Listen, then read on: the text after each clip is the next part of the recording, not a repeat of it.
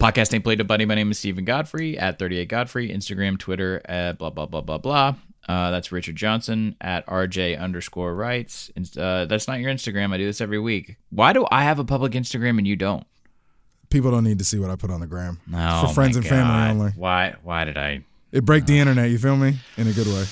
All right, this is Podcast Ain't Played Nobody. We're part of the Banner Society, at Banner Society, Instagram, Twitter, etc., etc. Please sign up for the Read Option newsletter. Off-season's the in-season, baby. And there's no more evidence of that than what we're about to do on this episode. But we're first, previewing the big game.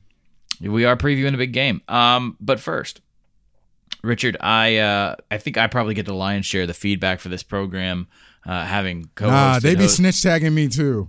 Yeah? Okay. Well, having been here since we opened the shop, so to speak, I get most of the feedback. I've never had a higher volume of feedback that was also very polite / concerned about my mental well-being, because last week you and I simultaneously discovered that Auburn and Georgia were not playing each other in the appropriated spot, as history and God intends, the week before Thanksgiving.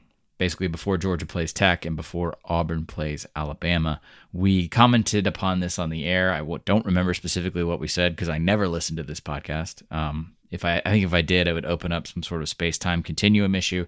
That comment set off everyone very, very politely reaching out to me, text, email, Instagram, Twitter DMs, all of this. Hey, buddy, I hope you're okay. But don't you remember this being a news item exactly 12 months ago?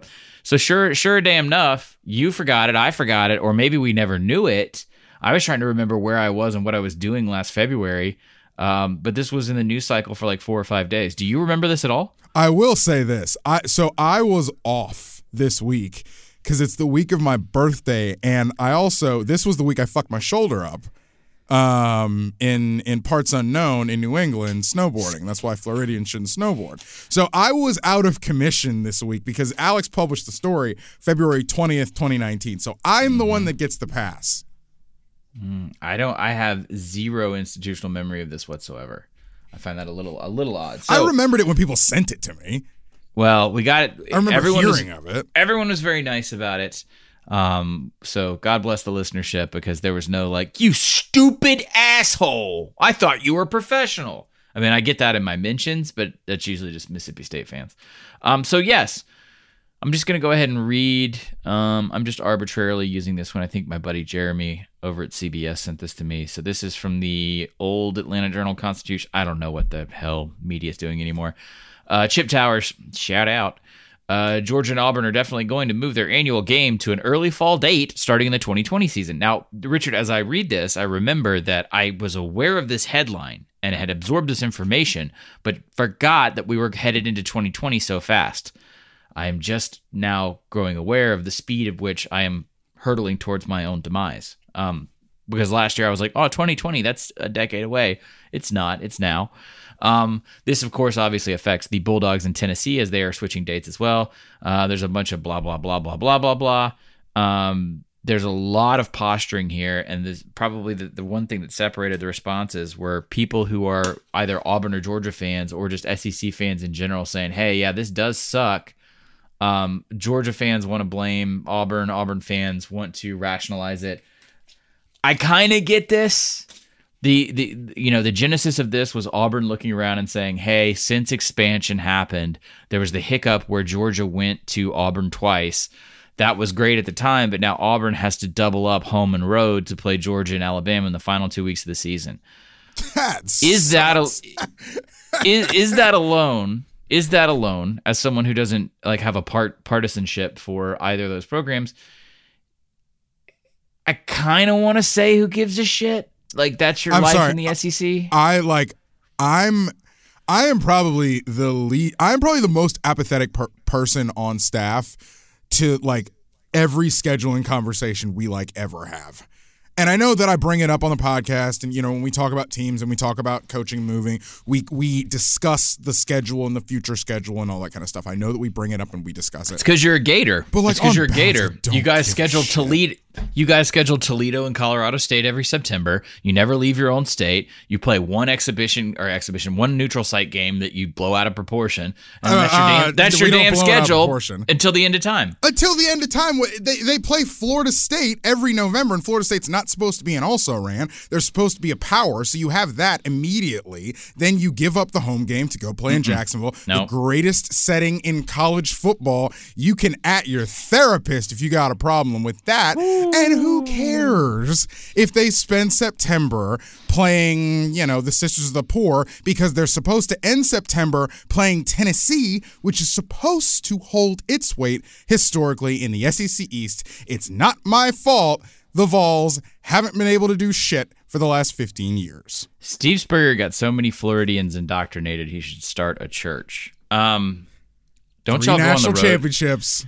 Y'all go on the road. It's the starting in the pudding. Starting in a couple years. Shut up for a second. Starting in a couple years, you guys do break that mold, and I will climb out of this ditch in a second. Scott Strickland has been poking at that.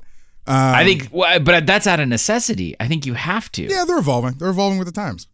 And I say this, I think that for people like me of my age, I'm not in Florida anymore. And there are reasons that I would come home if Florida was hosting, they're hosting Texas in like 5 or 6 years, I think. That's something that I'd be excited for and would fly home in September. Like, I am not going to fly home to watch them play Monroe or UT Martin. Well, how could I interest you in a road game to open the 2023 season at Utah? Because that's happening for your Gators. It's Utah. They have a Colorado, Arizona State. The road game at Colorado is in 29. The road game at Arizona State is in 28. Then they have the Texas home and home.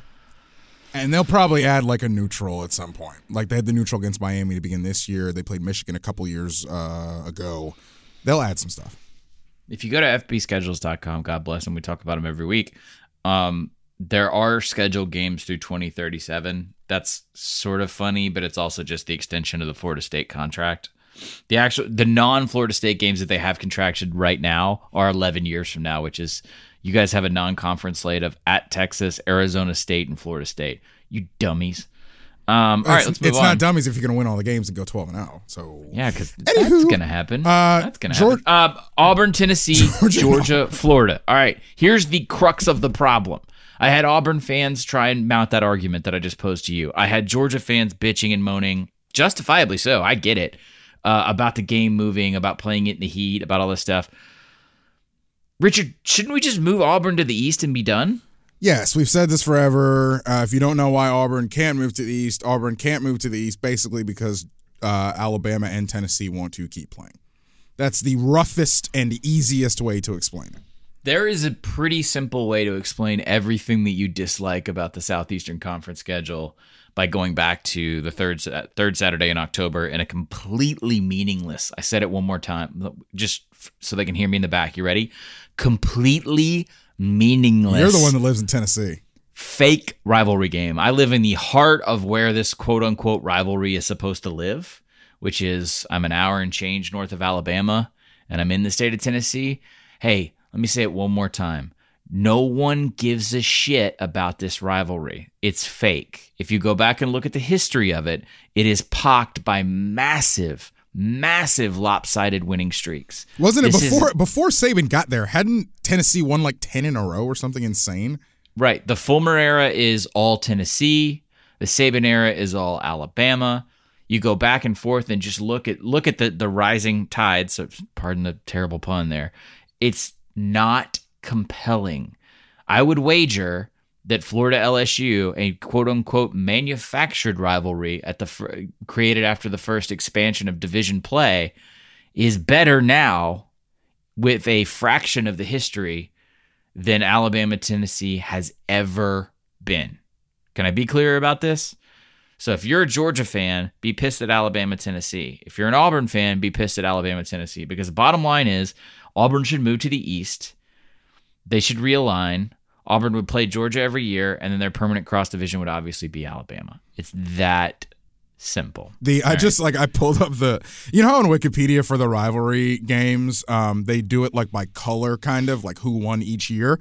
It's funny because if you go back to like roughly World War II, it's like orange, orange, orange, orange, crimson, crimson, crimson, crimson, orange, orange, orange. It's like really funny if you go down the blocks of like eras that show which team was like definitively better than the other throughout, like, the last 40, 50, 60 years. It is a crime against humanity that we don't have the backyard brawl. We don't have Texas A&M. We don't have even Missouri, Kansas, which is largely a basketball affair. We don't have these rivalries, but we have this. Okay? Because neither team... Now, Tennessee fans will tell you how much they want to keep it on the schedule, which is the dumbest thing in the world that Tennessee could be doing right now. Tennessee should just schedule Vanderbilt 6 times if they think they can beat them. All right. Is there any other pressing issue on scheduling? I felt really bad because we did brain fart the shit out of that, but also... No, I don't think there are any pressing issues around scheduling ever. Play who you play. It's so Floridian. Have a good time. It's so Floridian. Enjoy the games. You only get 12 of them. So Floridian. I go to FB schedules almost every day. I mean, I look at the compelling matchups. Like, I'm not going to say I don't care about, like... Yeah, LSU's playing Texas this year. Like, that's awesome. But like the other camp is like, oh, you shouldn't schedule like really, really good teams if you are yourself a good team. Like, and it sounds like I'm blasting our own content because we published like scheduling tiers this week on bannersociety.com. Ryan Naney and Alex Kirshner mind melded on that, and it's actually pretty fun to kind of look at and see how we tier teams in college football off the top of our heads. But like, I don't know, man, schedule teams and play games. I just kind of have an apathy to the debate if I had to put myself in one camp or the other. I think I'm the polar opposite from our buddy Alex Kirshner. Alex is like really into scheduling and like scheduling debates and that kind of stuff. It's just funny.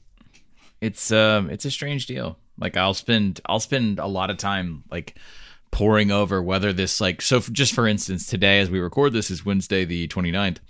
2 days ago, Cal announced that they were going to play a one-off game at South Bend in Notre Dame, and I'm like, why? By the way, that game's in 2022, so I feel like you can talk about that since that's within the realm of 3 college football seasons. This is the kind of stuff I fixate on. I think it's fascinating. All right. We could do scheduling all day, or at least I could. You Mr. could. Floridian cool guy wants to talk about the actual football games. You could. A bunch of bullshit. Let's move on to... the big game. The big game. What's the big game? Saturday, February 8th. That's correct, yeah. The XFL on ABC.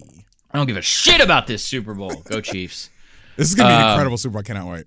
Yeah, it's going to be really good. It's going to be really good football, and I'm going to have a lot of feels about Kyle Shanahan and how good that offense runs, and really, really hoping Mahomes can just light them the fuck up. The XFL. Here's what we're going to do, guys. We did this last year on the show before Richard was a permanent co-host. We did it for the AAF, RIP. Anyone remember the AAF real fast? If I asked you to name... it's incredible how quick that went away. And I mean... Can you name one city and their team name? Like besides the Orlando team? No. What was the Orlando team? The Orlando Apollos. Okay, yeah. Spurrier coached them. Atlanta was the Legends, and their logo was purple, like it was purple and gold, and the way the font of Legends looked, it was like the most I-85 strip club shit, and I loved it. It was so amazing. All right, R.I.P. AAF. So guess what? We're gonna do it again this year.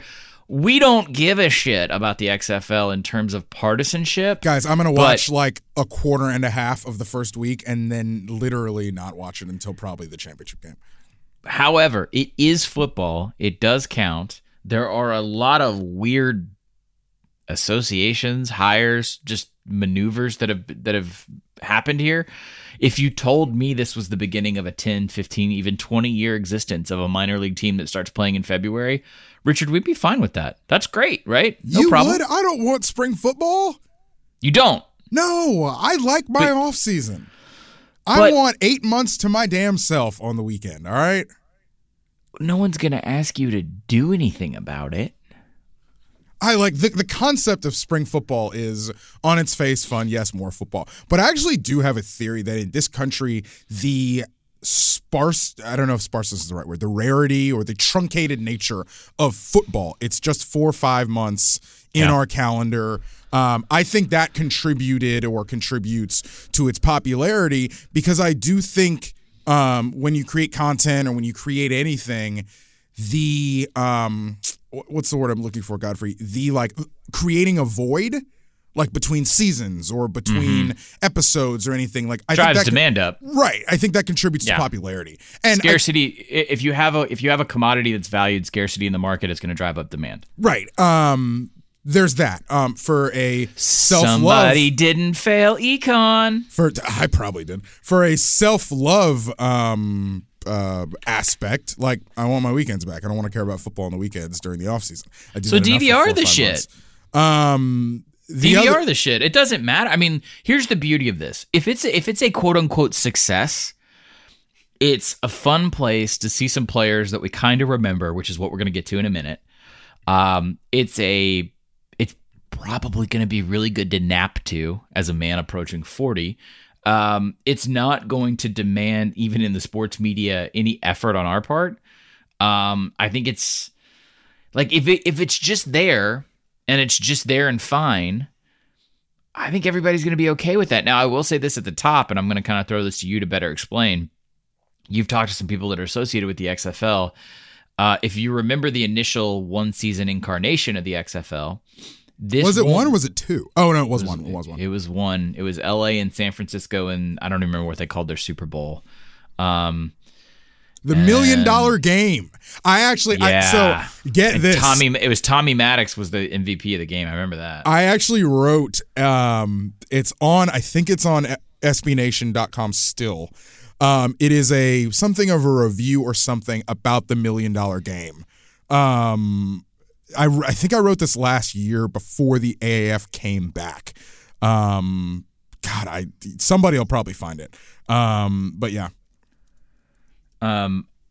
This won't be quite as weird and gimmicky of an XFL, if you remember. Because it's on YouTube, yeah.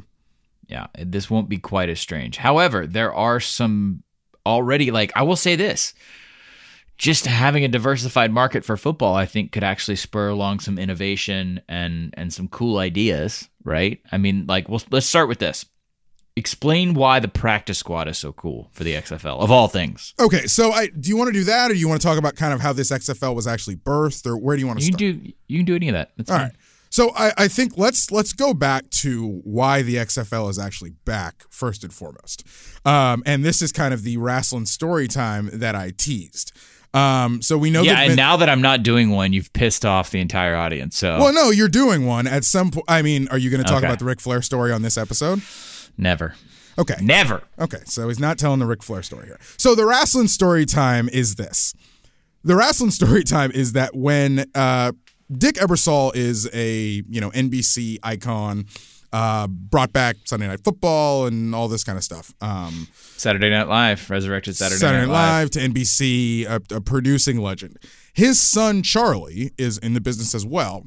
Charlie directed the XFL 30 for 30.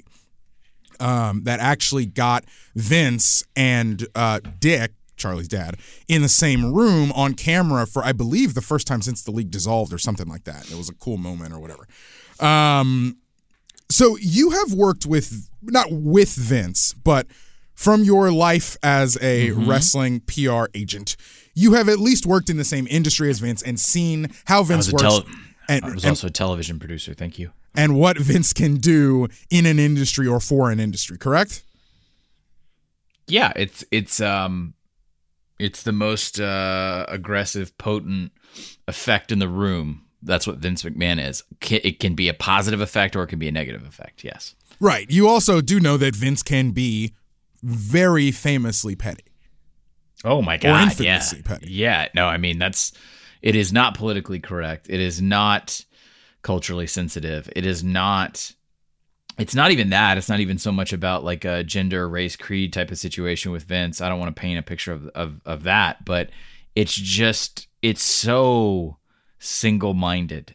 It is just the anger and the energy and the passion. It's like a fire hydrant. I mean, the guy And- consolidated and killed regional wrestling across the entire nation to create the WWE. Am I right?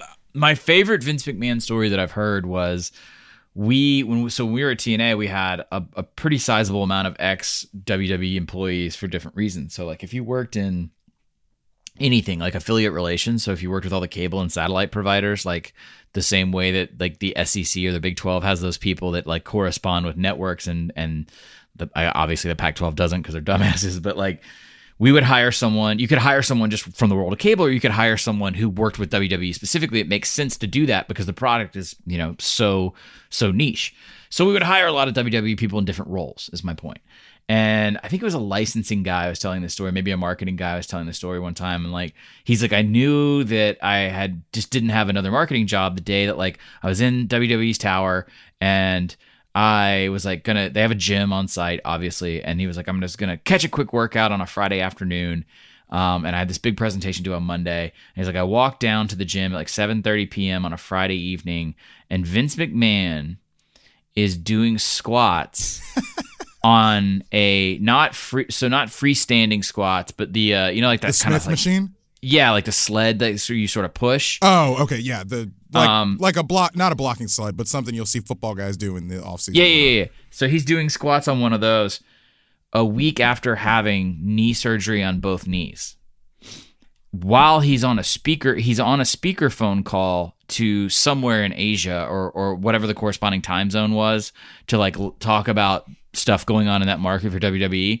So he's squatting on two surgically repaired knees while he's on a conference call with China. And that's all that like extreme alpha male bullshit stuff that you see on like Instagram or these motivational speakers talk about. Vince McMahon dwarfs all of that shit all the time, right? With the exception of maybe like ex-military people, I guess. Vince McMahon is more alpha than any of those purported crazy, rise and grind dumbasses that you see on social media. Vince is that incarnate. East Carolina legend, Vince McMahon. East Carolina legend.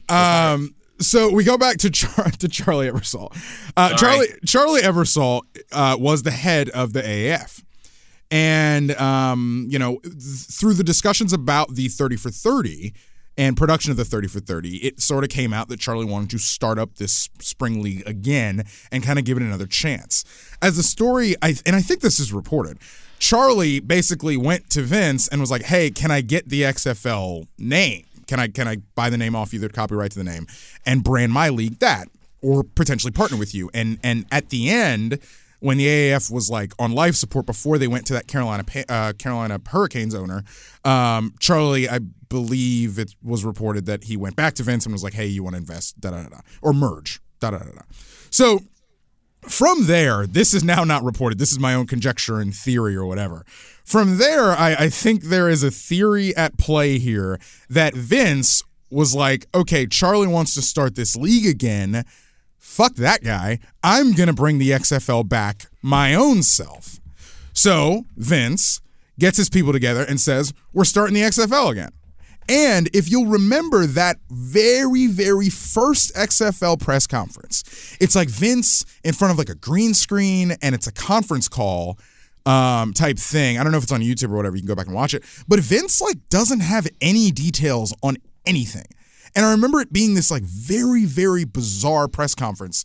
And there were no facts. He was kind of railing against people asking him questions, probing questions, and kind of being a jerk. And I think when you go back, it's like, oh, he may not have had any facts or any details to give because he started the thing back again on a whim. And so the XFL says they want to come back. And then Charlie Ebersol has to then move up the date of the AAF's return so that he can beat the XFL to market. And then the AAF runs into all of the problems that they have. Like they hadn't paid UCF the rent for the practice facility. The Arizona team was calling high school teams because they couldn't practice anywhere. The Orlando team was not insured. So they had to practice in Georgia, stay in Jacksonville, and then bus to Orlando to play their games. So there were some very interesting things that the AAF screwed up. There's also some shitty things when the league ended. Like players were just like, wait, what? Are we going to get paid? And And there ended. I think it ended nastier than people remember because everyone got fired up on social media the first week of AAF, and then by the time the thing ended, obviously the season never actually finished, but we all just sort of forgot in about a month. Orlando Apollos, AAF champions. A lot of people got really screwed over in that deal. It was bad. It was not good. So that is the wrestling story time. Excuse me. And that is my conjecture, theory. Have bounced it off a couple people to say, hey, could that have plausibly happened? And that's kind of how we arrive at where we are today. So the XFL is starting back up again, and the XFL is doing it, I don't want to say the right way, because you never really know they had the UFL was 10 years ago. United Football League was another spring league that started up and I believe played one full season and failed. You never really know how this is going to work. The XFL does have a broadcast agreement with Fox and ABC, so there is some money to be pumped in there. Oliver Luck, Andrew's dad, former West Virginia athletic director, right? Correct? Yes. And NCAA operative is the commissioner. From what I am told, Vince is pretty hands-off the deal here. Vince is kind of letting the football adults do the football adult stuff. There are a couple no men as opposed to yes men. There are a couple no men who were there when the XFL was at its beginning, at its start. Like the first go around, Vince was like, "Oh, we're going to take on the NFL and we're going to have The Rock do the coin toss and we're going to do that coin toss scramble thing where the two guys ran after the ball and tackled each other. And on the first one, somebody dislocated a shoulder or something. Yep. We're going to very dangerous because the coin toss was too effeminate or whatever it was that they said. They are doing a bit of a different, they're going to have more straight up football. They are doing some different rules, some different pacing on the game. They have the Sky Judge, which is kind of like a ref eye in the sky thing, and the game is going to be paced a little bit different and that sort of stuff. So I am interested in the morbid curiosity that we all have into how this is going to play out. I think functionally there are some interesting things about the league as well. Like the XFL had a group training camp at Houston. That's why if you saw over the last couple of weeks, video was coming out of XFL Media Day and practices and you can see their new kickoff thing in action. It's because they had all their training camps together in Houston. That's like an Oliver Luck thing. Oliver Luck kind of, why are we busing everybody or why are we doing this in different corners of the country? Let's all do it in one centralized place. So we talked about the practice squad. The XFL has a floating practice squad of 40 some odd players who are going to stay in shape and be ready instead of every team having its own practice squad because the teams are not franchised entities like the NFL. There's not an owner of the Seattle XFL team. It is just part of the umbrella, under the umbrella of the entire league. So I don't know. I don't want to do the zany talk radio. Will the XFL work or not? Because I don't know. There's going to be an opportunity for some guys to get another shot, both as coaches and as players, and that is always with these spring leagues the real benefit. Did you think that was going to happen with the AAF? What? That it was going to fail? I think we kind of all knew it was going to fail. That there would be enough quality, enough attention to the product that guys would be able to jump back on NFL rosters. Yes, and I think that was wrong. I mean, there are guys here and there. There are certainly guys here and there, but by and large, it did not do that. Right. And I don't think the original XFL. I mean, you correct me if I'm wrong. I don't know if the original XFL did that. A handful of guys. He Hate Me went back into the league. Tommy Maddox. Tommy Maddox, of course. I mean, it was a small amount. There's always guys on the Mendoza line of quality that, especially in the quarterback play, and we'll get to I think Aaron Murray's in the AAF and he's on the XFL now. There are guys, especially quarterbacks, that are just trying to get film, together to show. So with that in mind, there are a lot of guys who want to get back. Yes. With that in mind, we're going to go through these rosters real fast. And what I'm going to ask Richard for, and feel free to play along as well, is that we have to find a rooting interest here. So It's a small list of teams. Obviously, in the inaugural season, they did not want to stretch themselves too far, which I applaud. They're in nothing but NFL markets with the exception of St. Louis, who obviously did house an NFL team at one point. So if you don't know, it's Dallas, Washington, D.C., Houston, Los Angeles, New York, St. Louis, Seattle, Tampa. Makes sense on all of those. You'll notice there's a bunch of major cities that don't have representation. Chicago, Atlanta, any of the Carolinas, Miami, San Francisco, / the entire Bay Area. So I think there's definitely expansion candidacy already kind of lined up. If this thing does work, I would expect to see maybe 2 to 4 more franchises. If I was them and I was smart, I would just kind of gradually roll that out and maybe do like 2, like add Chicago and Atlanta next year if it works out. So the player. I do think we need to do quickly on roster compensation. So it ended up kind of being like a fantasy draft, how this draft thing worked out. The draft happened in like 5 phases, and I'm not really going to get too deep into it, but basically the quarterbacks kind of get allocated to each team, and some teams took more quarterbacks than others. A couple teams have 3 quarterbacks, one team has like 1 quarterback. So quarterback allocation. And then phase 2 was offensive linemen. And then they did like front 7 DBs, and then there was like an open draft for the rest to fill out your rosters. And they did it in like a snake format, kind of, if you play fantasy football, snake draft format. That's kind of how they did it. And the player pool kind of consisted on, they had 8 kind of regional combines, I guess you could call them, in and around the XFL cities as they were.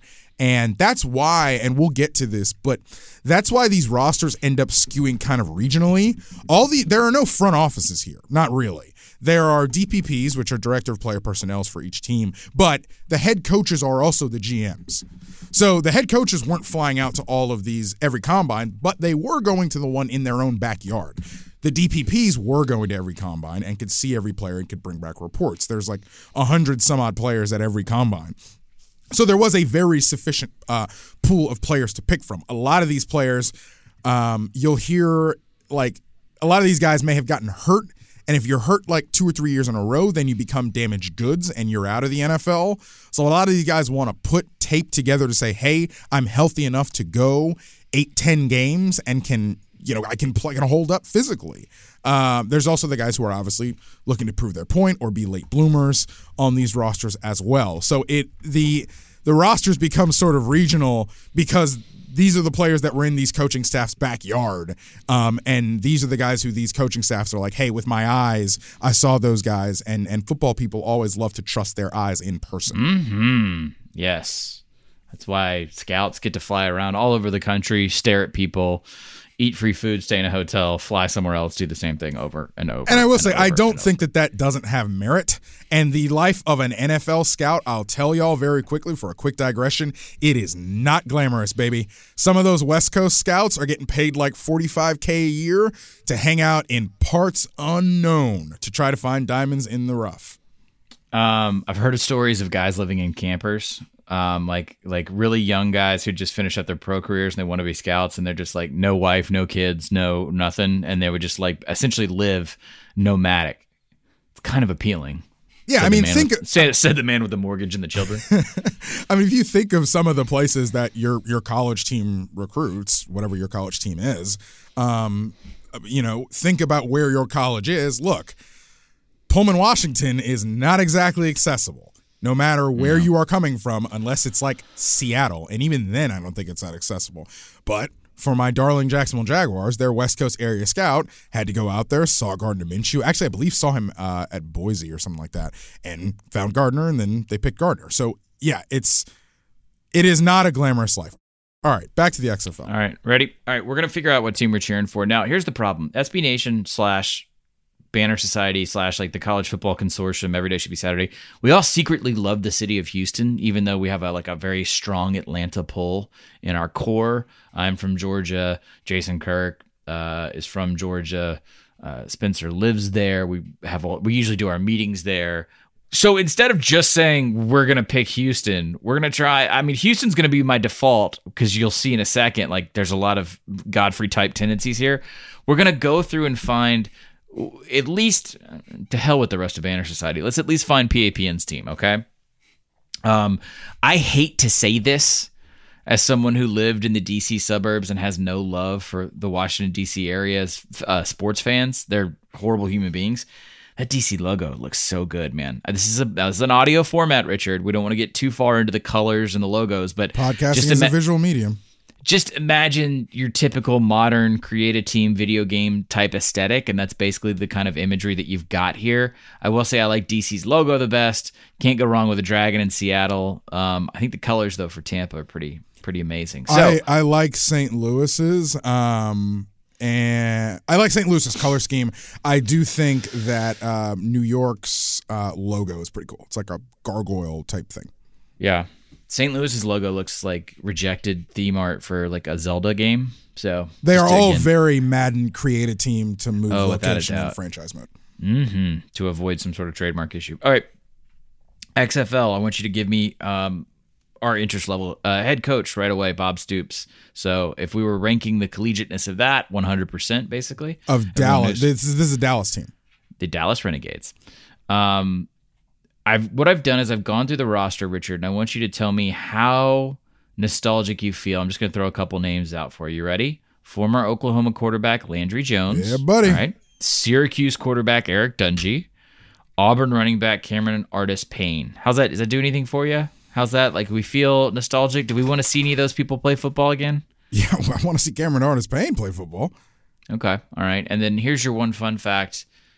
Richard, tell the people who Bob Stoops hired to be his offensive coordinator. So we've talked a lot. I don't know if we've talked a lot about why Bob Stoops is not currently the Oklahoma head coach.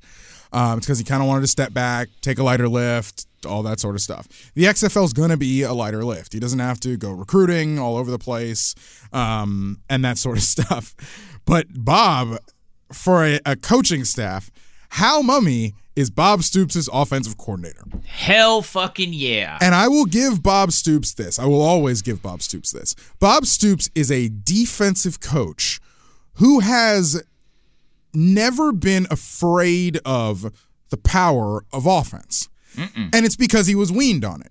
Now, after he left Kansas State, Bob coached under Hayden Fry at Iowa and then left Kansas State, and then went to Kansas State. I'm sure there was a stop in between. I'm going off the top of my head.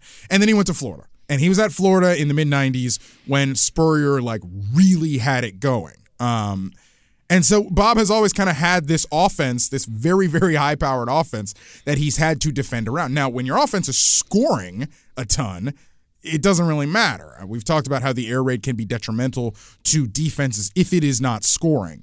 But Bob goes from that. He then goes to Oklahoma, and after, I think, hires Mike Leach in his third year, the year after they won the national championship, hires Mike Leach to be his offensive coordinator, and they're running the Mike Leach offense. And from there, Oklahoma, Bob Stoops is a defensive head coach, but Oklahoma has been synonymous with offense up through Lincoln Riley in a couple various different forms. And I just think it's funny that, Bob Stoops comes and gets his own team again and calls up Hal Mumme and then calls up Scott Spurrier to also be on the staff. Yes, that is Steve Spurrier's son. Other son. Steve Spurrier Jr. is on Washington State's staff right now? Not anymore. Guess where he is at now? Mississippi State? Yes, sir. Okay. Yes. So, yeah, Stoops' kind of embrace of offense and never really shying away from that throughout his career the last 20, 25 years has just been kind of fun to see for a defensive, hard-nosed guy. All right, so there's your case for the Dallas Roughnecks. Let's move on to the DC Defenders head coach. Pep Hamilton, kind of a lower collegiate interest there, obviously. Dallas Renegades. Dallas Renegades. What did I say, Roughnecks? Yeah, that's Houston. Whatever. No one's going to remember these damn nicknames.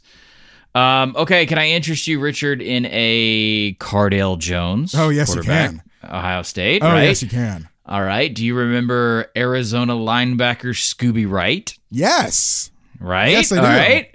Okay. What about former 5-star LSU wide receiver? Talk about a guy who feels bad for playing it for LSU when he did. Malachi Dupree. That's basically any LSU wide receiver. I know, right? That's like a whole nother. That's a whole nother podcast episode. Can I interest you in Simi Cobbs, former Indiana wide receiver? I don't know if you remember him.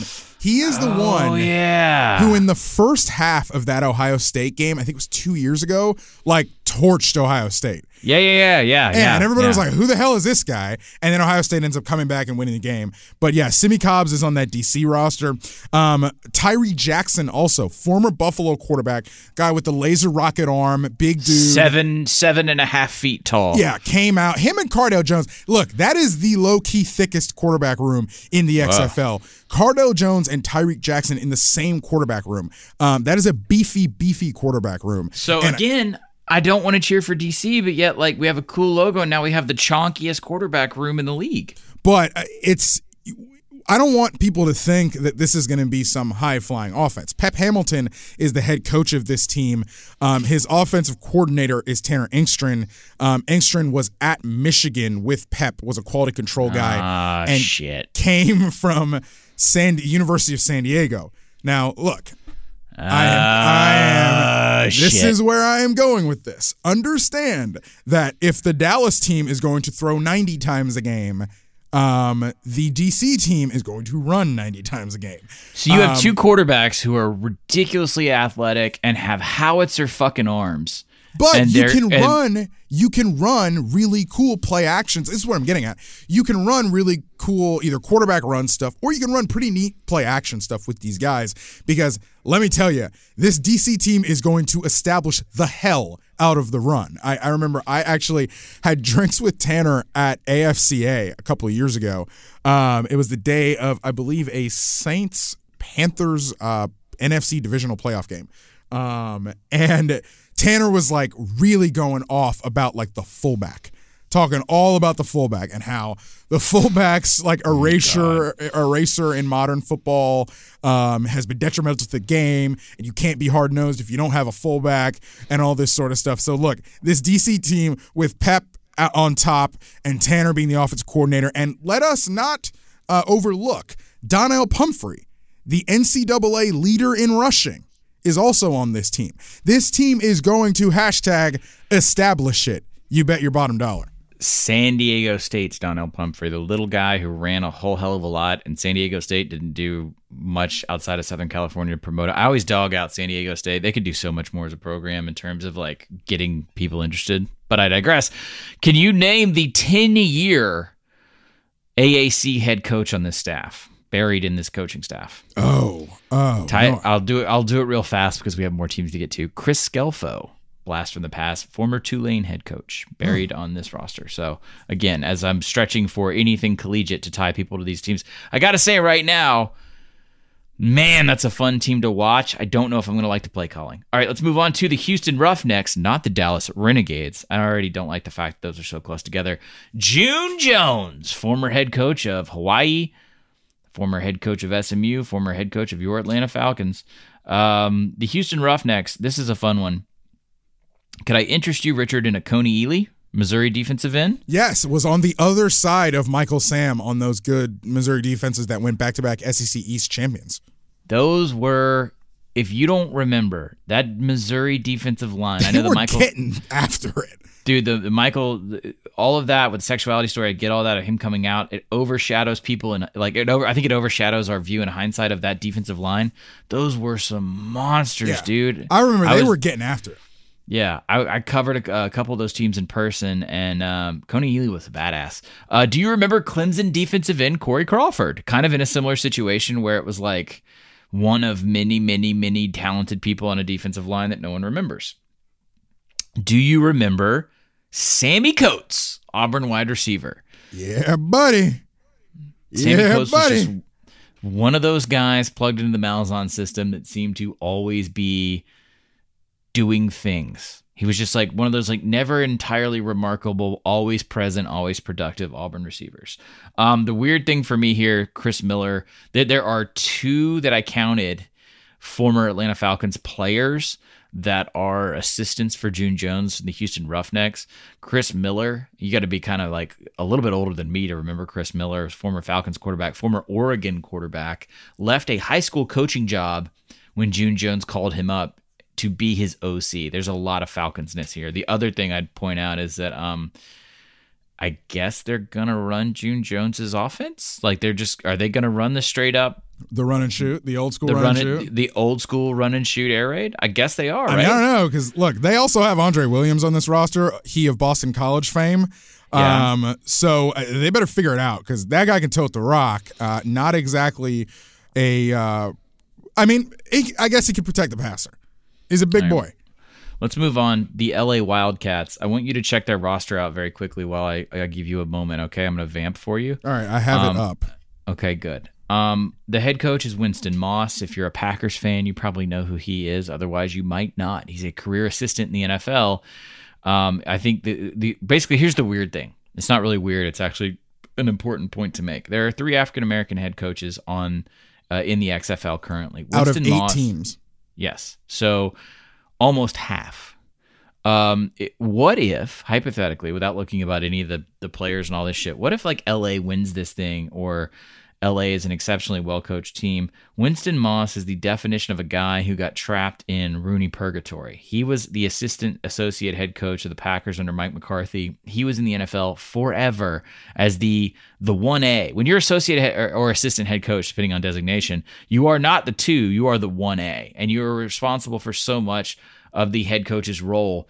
This guy never got over the hump. We've said this about black assistants in the NFL for years. Wouldn't it be weird, hint, hint, if he was suddenly successful when given the platform? Now, on a less serious note, Richard, I've asked you to pull up the LA Wildcats XFL roster because we're trying to sell these teams to college football fans. It's a little thin, man. What can you find on this roster to sell me? One more on the coaching staff. Speaking of LA, Norm Chow. Yeah, Norm Chow's the OC. Norm Chow, offensive coordinator of your Los Angeles Wildcats. He was the offensive coordinator on the very, very, very good USC teams in the early 2000s. Head coach of Hawaii for a little bit. Yes. Also the doomed play caller during the absolute shit show that was Vince Young, Jeff Fisher, Tennessee Titans.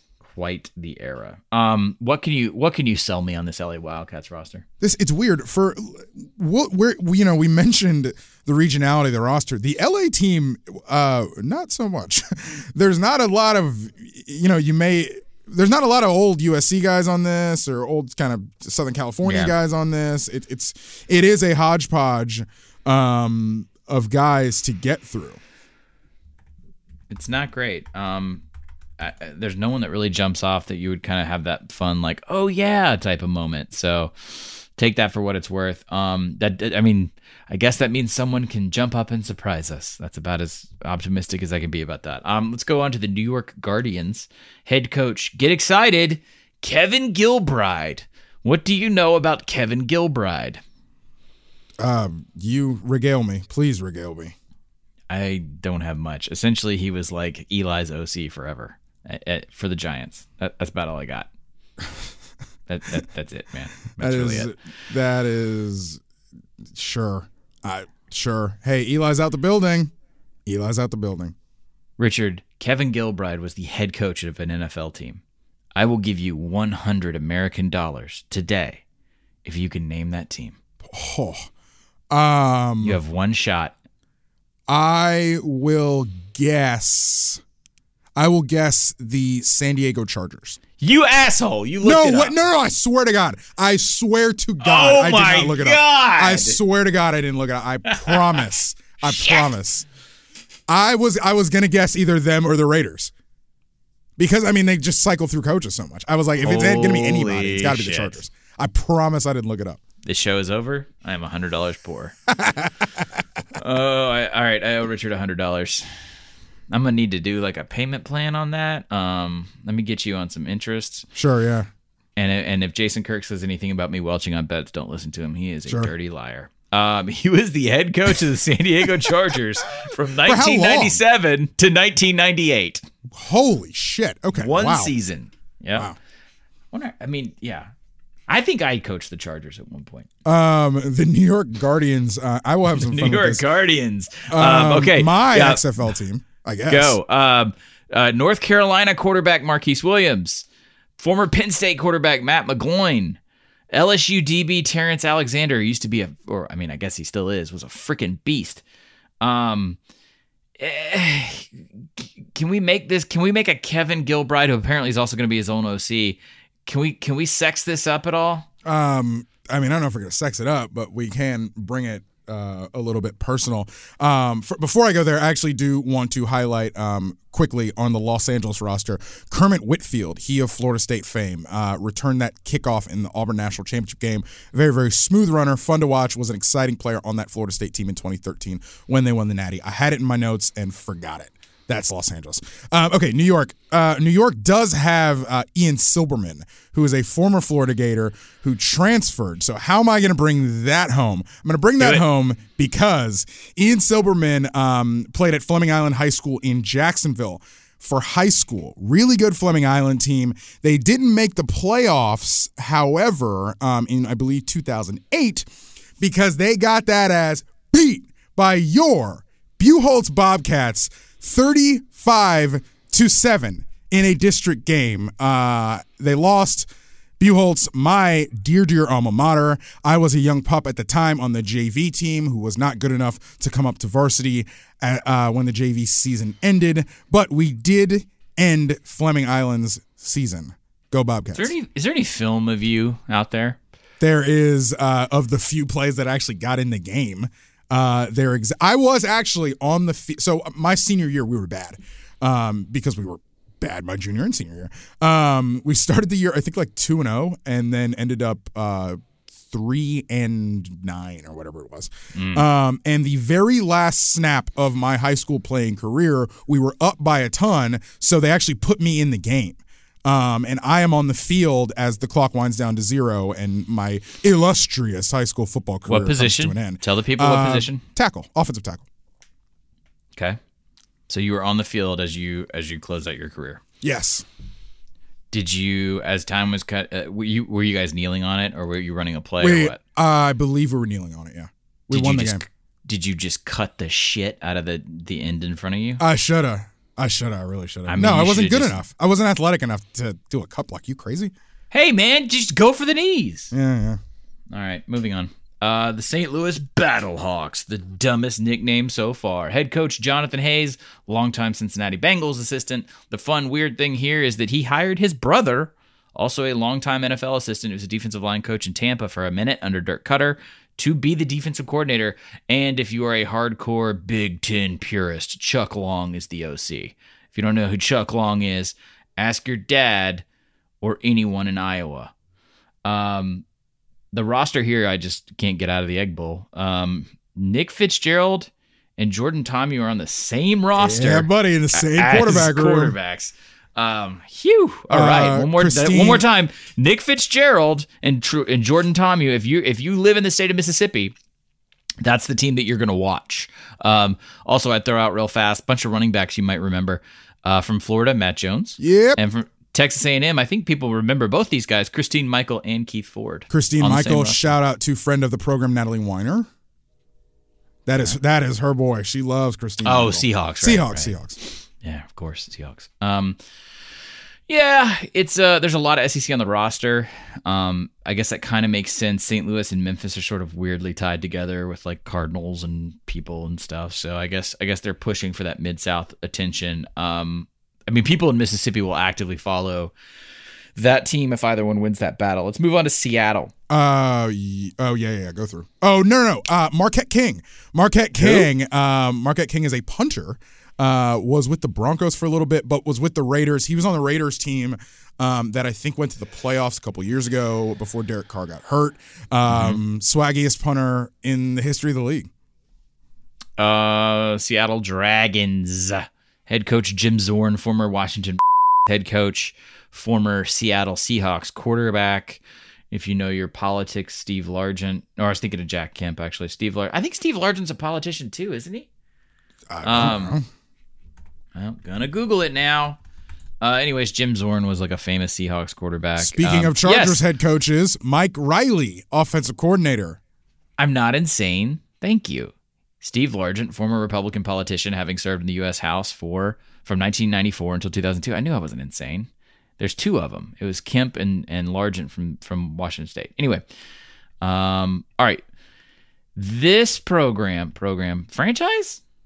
They're not a franchise. They're a program. I think program's the right word. They're not a franchise. I don't know.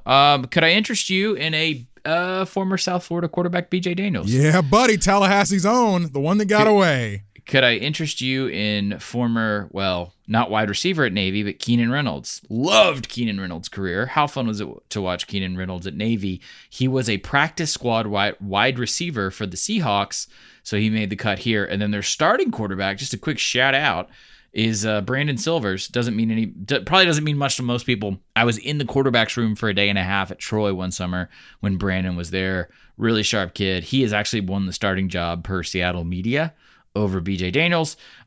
This is a slightly weird thing, and it doesn't make me question the validity of the league, but you can definitely see what they're aiming for here. There's 6 ex-Seahawks on this roster, so they're definitely trying to lean in on that. Well, yeah, I mean, there's some like BJ Daniels was on the Seahawks for a while as yes. Russell's backup. It is, like I said, it's a very regional thing with a couple of these teams, especially like Seattle. I mean, there's no other team kind of close to Seattle, and when that coaching staff kind of gets their eyes on a guy, well, then you're coming.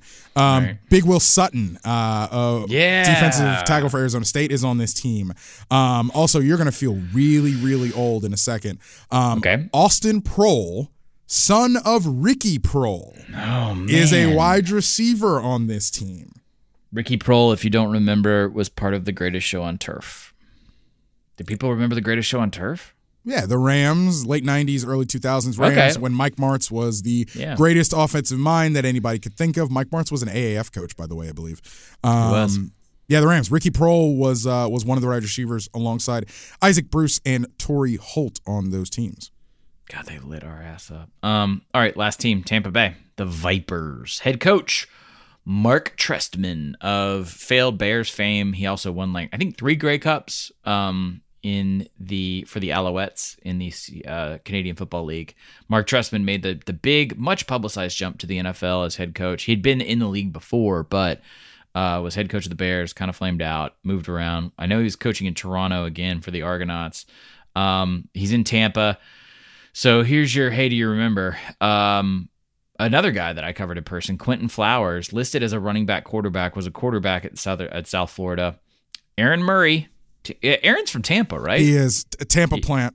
Yep. So Aaron Murray on another minor league football roster. He played for the Legends last year and did not look great. He had been doing CBS commentary for a little bit, I think. Yeah, I think so. Richard, can you name the leading tackler in the Patriots comeback win over the Falcons in the Super Bowl?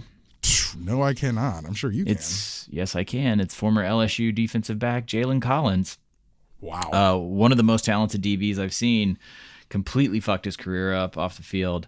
Now he is on the Tampa Bay Vipers roster. Wouldn't have to have a DB as a leading tackler if you ran a couple times in the second half. Motherfucker. I don't need that right now. Anyway, this is if you're a Florida Gators fan, this is literally the team for you. I mean, I count 1, 2, 3, 4, 5, 6 former Florida players, Antonio Callaway, Mac Brown, Martez Ivey, Colin Thompson, who transferred to Kansas, CeCe Jefferson, DeAndre Goolsby, all former Gators on the Tampa Bay team.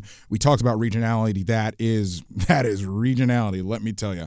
So the Tampa team is pretty fun for my purposes. The time has come. Are you leaning any which way? I think I'm kind of leaning to DC because I sort of want to see if DC is going to establish it, if DC is going to weaponize play action and go over the top and kind of run that sort of offense. So going in, I was like, man, just don't cheer for Houston because you always pull for Houston or Seattle. I just have cities and we were at work the other day and I was talking about how God, Seattle's new hockey team, their logo looks so much cooler than Nashville's. I always wanted to secretly be a Seattle sports fan. So I thought going into this, I'm either going to cheer for Houston or St. Louis. Richard, in a stunning upset, especially as someone who had to live in Prince William County for 10 years of his life, I am also going to pull for the DC team. This is really weird. I don't know how we feel about this. We're a Washington, D.C. podcast. I just think that, like, could this just let's be legit for a second. Could Cardale get back in the league off of this? What? All of these guys obviously want to get in the league or back in the league. Yeah. You know, what does Cardale have to do? I think that the NFL, as it is presently constituted, the copycat league that it is, just showed that if you structure your offense around a certain type of quarterback that seems to be the present and future of the league, you can have a lot of success. There will always be room for statuesque pocket guys. That's fine. But if you structure your system around a quarterback running game, to add a +1 to make defenses defend all 11 people, you can really make some hay in today's NFL. And Cardale Jones can do that. All right. So we're going we're going DC officially. I think I'm going to use Houston as my pocket, my backup team to like kind of pay attention to. And then which team, in your estimation right now, will be the shittiest, most unwatchable product on the field? Apparently the Seattle team is like a heavy underdog to win, the championship odds. The Seattle team is like a heavy underdog. But I will say this. Why? No, I'm not sure. I mean, the roster has got to be the reason, but or the depth chart. But that is in Vegas. Our friends in the desert do not like them. I will say this. Look, if anybody from the XFL is listening to this podcast, I would love to potentially be on the field for a New York Guardians game at some point in time. Shilling. Wow. I'm just saying. I want a helmet. I mean, we have friends that can make that dream happen. Make my dream a reality. How much free shit can we get out of this? I started this podcast saying I didn't want spring football, and now I said I want to be on the field in Giant Stadium to watch the New York Guardians. Typical millennial. You're just turning it into self-promoting content. How's this? This is, by the way, this is how you work PR, young man. You ready? You want the XFL to love you? There's 4 kickoff games on Saturday, February 8th and Sunday, February 9th. Seattle goes to DC on ABC. LA goes to Houston on Fox. And then on Sunday, Tampa goes to New York on Fox. And St. Louis goes to Dallas on ESPN. I did that 1 to help you shill. 2, they have ABC and Fox and ESPN lined up. This is another reason that they're going to be more successful than the American, or what the hell it was called, the AAF, because the AAF was largely relegated to CBS Sports Network on the Little Scene Conference USA cable deal. This being on network television is a big damn deal, and it's going to attract people that the AAF never could. Yeah, I mean, on a Saturday after, that's what they want. They want Saturday afternoon programming. Give me that dad nap. Give me that dad nap right there. By the way, I will be almost certainly coming home from the hospital with a newborn on Saturday, February 8th, or like somewhere in that range. A delirious nap situation mid-afternoon, I am very much down for some XFL viewing. Also, if anybody, if you happen to be having surgery or a medical procedure in the near future, you can chill out on the couch and watch sports all weekend. The XFL is here for you. Are you low-key tagging my vasectomy? Snitch tagging? I don't know. I have to wait a little bit, according to my wife.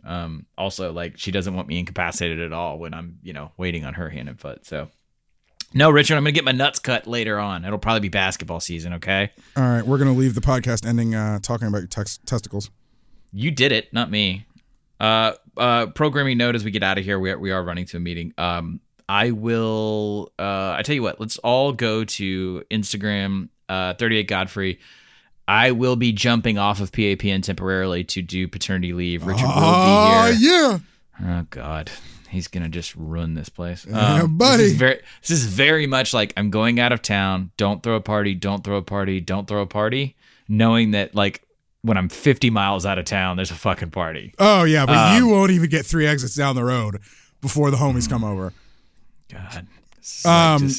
Also, delivering the keg as I leave. You guys don't even drink beer anymore. Biscuit content will continue on the Banner Society Instagram as we continue on the biscuit journey. Oh, Insta for Old Super Bowl Sunday. Because I know we're not having the kid before the Super Bowl. I think I feel I know. You hope. I think we're not having the kid before the Super Bowl. I am doing Insta for Olds on Super Bowl Sunday morning. But anyway, I will update y'all on when I'm jumping off of the PAPN carousel for a bit. I will be back. The show is not going anywhere. All is fine. This is just normal paternity leave, okay? So I'll maybe see you guys next week.